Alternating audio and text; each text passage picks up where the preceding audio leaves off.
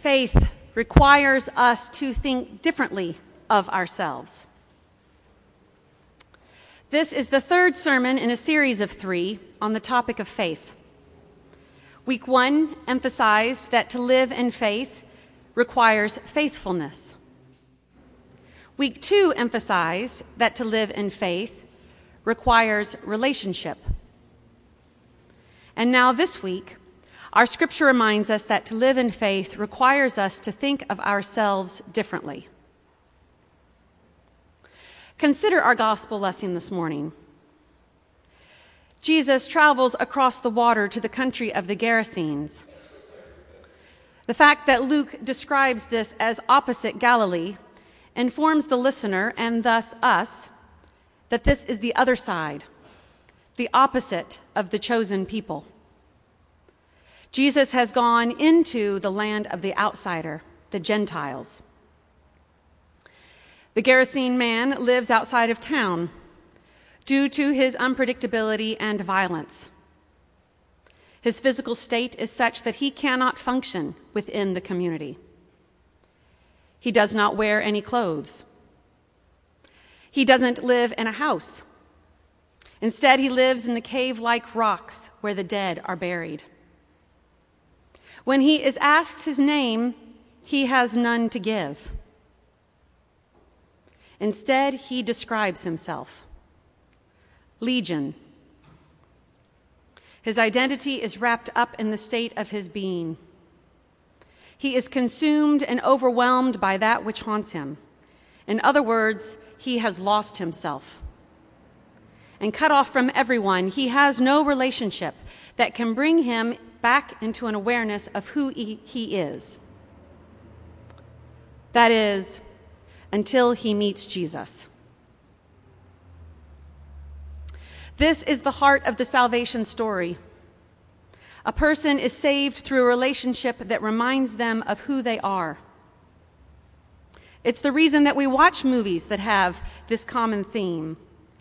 Think of The Mission, or It's a Wonderful Life, or Christmas Carol, Places in the Heart, even Mary Poppins. I could probably make a 12-minute sermon just listing movie titles, because each of these films is worthy of watching and rewatching because they tell the story of salvation. Consider the plight of Ebenezer Scrooge in Charles Dickens' story, A Christmas Carol. Scrooge is outside of society, mostly by his own choosing. A grumpy miser, he has set himself outside of the community. His inclination to take advantage of the poor results in suffering that leads many to wish he was dead. Then, on one fateful Christmas Eve night, he sees his life from a different perspective and thus changes his understanding of himself. His transformation is so unexpected that, if you recall, on Christmas morning, people are terrified. This is what we see in the gospel lesson this morning. People are terrified to see in their midst, nonetheless clothed and in his right mind, the very person who could break the bonds of the chains and shackles when he was in one of his unpredictable fits. The community from which he was ostracized has been so conditioned to see him in this violent and threatening state that they are uncertain of their capacity to see him differently. They don't know if they can be open to welcoming him into the community again. We know him as the Gerasene demoniac. Whether his contemporaries referred to him with this title or not, we don't know, but I am certain that they had a name for him, and that name reminded them of his threatening nature. Perhaps they were the ones that named him Legion. I imagine that the man who had been healed, this one who had been known as Legion, knew that the community would have trouble accepting him. And thus he wanted to follow Jesus, to go where people only knew him as he had come to know himself, as one saved by Christ. His faith required him to think of himself differently. Jesus directs him to go back into his community and share what God has done. And people most certainly wonder. Faith requires us to know ourselves differently, to see ourselves differently, and thus to operate differently in the world. We may find ourselves hesitant to respond to the expectation, fearful of what it might mean, how it might change our life.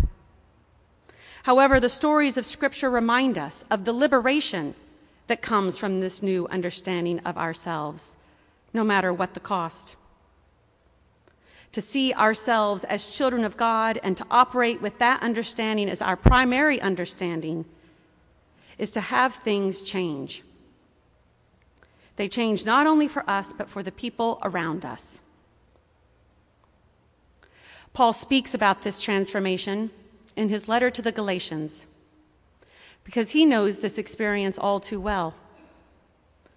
Perhaps you remember his life-changing experience of Christ and how it leaves him blind. And Ananias, a disciple of Christ, is told by God to go to Saul. That's how he was known then. And Ananias says, "Lord, I have heard from many about this man, how much evil he has done to your saints in Jerusalem, and I understand that he has authority from the chief priest to bind all who invoke your name." Ananias doesn't want to go to Saul because he fears that he will meet his end. You can read about this in the 9th chapter of Acts. But Saul has such an experience that it changes his name. He is known as Paul. And when he's speaking in his letter to the Galatians, as we've read this morning, he speaks from experience. He knows what it is to have a new identity. When Paul speaks about the law as the disciplinarian, he's using the image of us as children and the law as our guardian.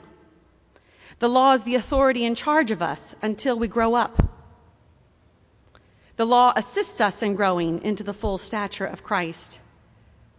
We then become a new creation. No longer can we be categorized by the things of the world, Jew or Greek, slave or free, male or female, to name a few. These categories do not disappear, they simply become insignificant. With a different understanding of ourselves, the old titles lose their value in our relationship with one another. So let's play with this a little. For example, it's a common practice to ask someone, "What do you do?" The answer consistently has something to do with some sort of job description or title. I was at the post-graduation party for the seniors on Friday night, and I overheard one woman say to another, "I'm a volunteer. That's what I do." But what would happen if someone asked you, "What do you do?" and you answered with an answer that is shaped by your identity as a follower of Christ? Maybe you would respond with something like this. "So what do you do?" "Well, I've been working at forgiving people." "What do you do?" "Today, actually, has primarily been about seeing the best in others." Now, I know that this seems a little silly, but I assure you the playful practice of attempting to answer a familiar and standard question with something that tells more about your identity than your to-do list just might invite you into a new way of seeing yourself. Perhaps you don't even really need to say it out loud. You could do this simply as a prayer practice in your quiet time, because I'm not sure that saying it out loud to another person would add any value to the answer. It's realizing what God has done and is doing in you that helps you see the value in yourself. Through Jesus, God helps each of us to see a different value in ourselves. So what is God doing in you that helps you think of yourself differently? What has God done in you that helps you to see yourself differently? What might God do in you? How might God heal you in a way that helps you know yourself differently? Faith requires us to think of ourselves differently because, more than anything else, we see ourselves as children of God. And as God's children, God shares everything that he has. All that God has, God shares with us. Julian of Norwich, who lived in the 14th century, says this beautifully in the prayer with which I'd like to conclude this sermon. Let us pray. God, of thy goodness, give me thyself, for thou art sufficient for me. I may not ask for anything less than what befits my full worship of thee. If I were to ask anything less, I should always be in want, for in thee alone do I have all. Amen.